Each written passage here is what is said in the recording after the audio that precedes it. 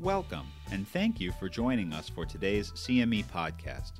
PriMed podcasts are dedicated to providing on-the-go clinicians with pertinent, evidence-based primary care content that won't take too much time out of your busy schedule. Information about CME credits and faculty for today's podcast can be found within this activity's landing page on primed.com/podcast. That's pri-med.com/podcasts. Be sure to also go to this location in order to claim your CME credits after the program. Thank you, and enjoy. The topic today is nonsteroidal anti-inflammatories in clinical practice. I am Oscar de Leon Casasola, professor of anesthesiology and medicine at the University of Buffalo Jacobs School of Medicine, chief of the Division of Pain Medicine at the Roswell Park Cancer Institute, and professor of oncology. So the mechanism of action of nonsteroidal anti-inflammatory agents is through the inhibition of cyclooxygenase enzymes. This is the enzyme responsible for the biosynthesis of prostaglandins and thromboxane. Non-selective NSAIDs inhibit both COX-1 and COX-2, while selective NSAIDs will inhibit only COX-2. Regarding the use of NSAIDs in low back pain, moderate quality evidence showed that NSAIDs were associated with small to moderate pain improvement compared with placebo. Low quality evidence showed that NSAIDs were associated with no to small improvement in function. So this is important. As far as pain is concerned, small to moderate improvement compared to placebo. As far as function was concerned, no to small improvement in this area. Moderate quality evidence also showed that most head-to-head trials of one NSAID versus another showed no difference in pain relief in patients with chronic low back pain. And regardless of these findings, these guidelines suggested that NSAIDs should be used as first-line therapy. There was no data on COX-2 selective NSAIDs in the analysis. When we look at the recommendations from 3 different societies in osteoarthritis, we have that the Osteoarthritis Research Society International, ORC, recommends oral non-selective NSAIDs for the treatment of all subphenotypes of osteoarthritis. COX-2 selective oral NSAIDs were deemed appropriate for individuals without comorbidities and multiple joint osteoarthritis with moderate comorbidity risk. They also pointed out that proton pump inhibitors, PPIs, co-prescription with oral NSAIDs is not recommended for those who had no comorbidity risk. And they concluded that the use of oral NSAIDs was strongly not recommended for individuals with high comorbidity risks. So they claim that if the patients have significant comorbidities, one should be cautious with the use of NSAIDs.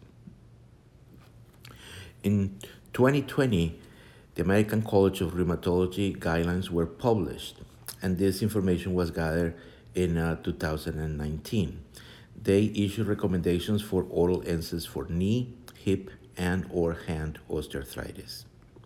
And we also have access to the American Academy of Orthopedic Surgeons, who recommends the use of oral NSAIDs for symptomatic osteoarthritis of the knee.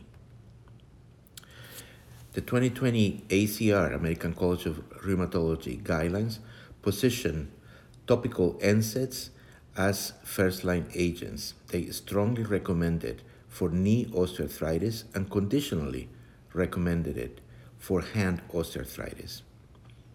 In contrast, ORC was uncertain on its use for multiple joint osteoarthritis and in patients with comorbidities. However, topical NSAIDs were recommended for knee-only osteoarthritis.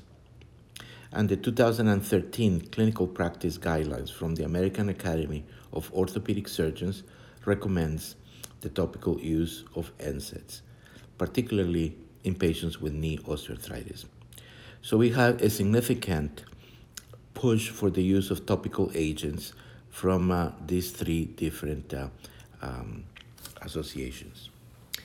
Frequently utilized NSAID doses for osteoarthritis are well recognized now.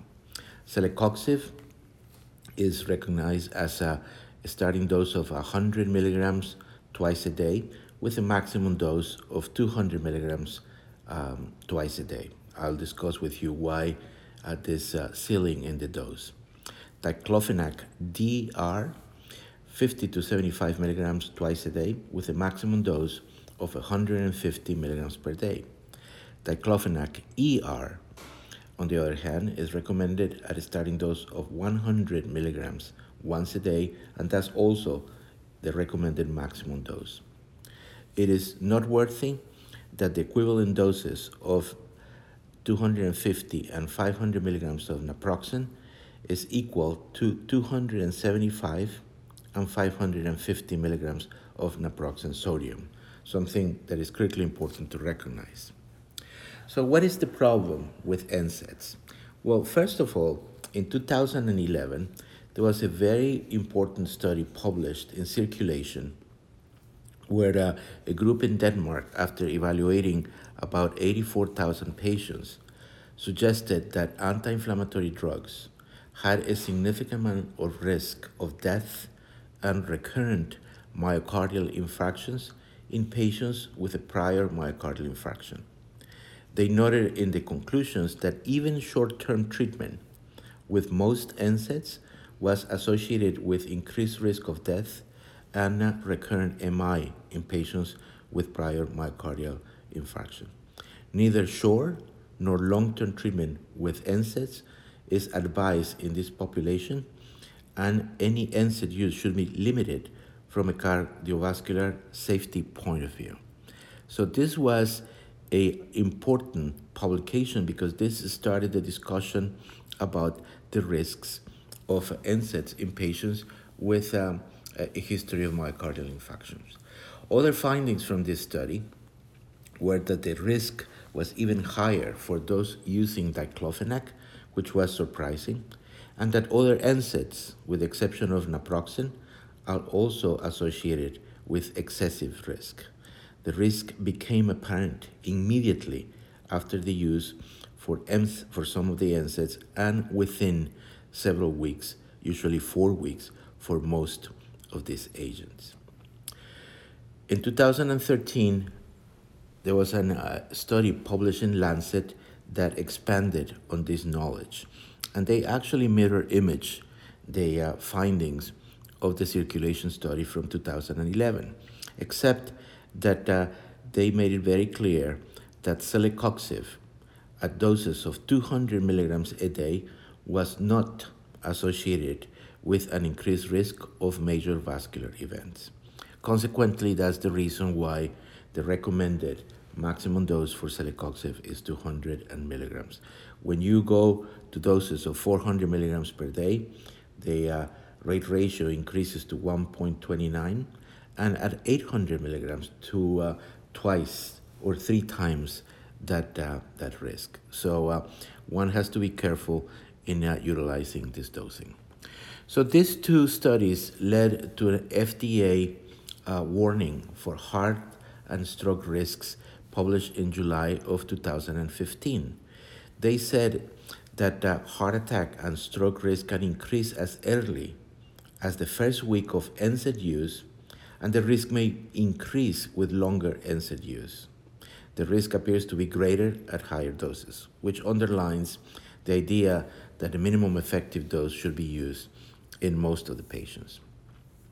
Another important recommendation from the FDA at that time was that although the risk was previously thought to be similar for all NSAIDs, more recent information calls this into question. And the FDA said that there is insufficient information to determine whether the risk is higher or lower for one NSAID compared with another. A large number of studies show at that time that patients with or without heart disease or risk factors for heart disease are at increased risk for heart attacks or strokes. And they estimated that the extent of increased risk varies depending on the medications and the doses studied. So, in general, the recommendation is that the use of NSAIDs carries an increased risk for heart attacks and strokes in patients with heart disease or risk factors, and that one has to be careful when utilizing these medications in this group of patients. The other risk factors that I'm really concerned about that are not really recognized, well, we have known for years about upper GI bleeding and renal failure, but congestive heart failure is something that sometimes is overlooked. There are studies that have shown that the risk of congestive heart failure after NSAID use is about the same as it is for upper GI bleeding in a population that is 65 years or older. In fact, the numbers of a Bandolier study showed that the risk for congestive heart failure was 22 cases per year out of 100,000 patients, whereas the risk for upper GI bleeding was 18 cases per year. Surprisingly enough, the risk for acute renal failure was only 10 patients per 100,000 patients studied in this population.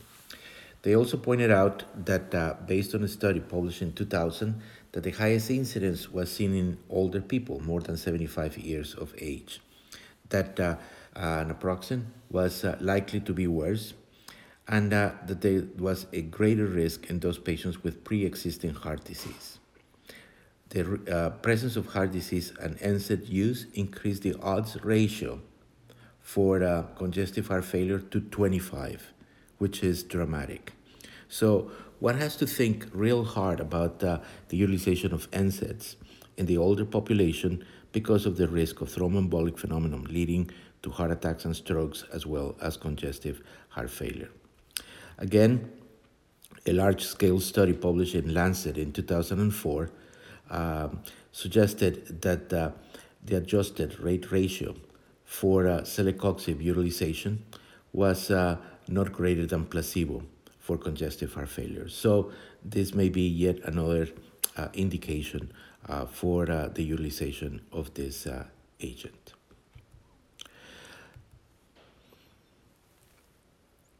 So what other warnings we have in the utilization of NSAIDs? Well, we know now that we have to avoid in individuals with known coronary disease, angina, history of strokes, and those that have more other risk conditions that may lead to kidney disease, congestive heart failure, and cirrhosis. Adverse events are well recognized at this point and should be taken into consideration when using these drugs. And as far as drug interactions, it is recommended that caution should be exercised in patients taking diuretics. There is also a recognized increased risk of bleeding in patients receiving a low-dose aspirin, any anticoagulant, and those receiving phenytoin and cyclosporins. There are formulations for oral, topical, and IV administrations that should be utilized judiciously in this population. So in conclusion, number one, current guidelines position NSAIDs as first-line therapy for low back pain. ORC recommends oral non-selective NSAIDs for the treatment of all osteoarthritic subphenotypes. COX-2 selective oral NSAIDs were deemed appropriate for individuals without comorbidities and multiple joint osteoarthritis without moderate to severe comorbidity risk. The 2020 ACR guidelines strongly recommends oral NSAIDs for knee, hip, and or hand osteoarthritis.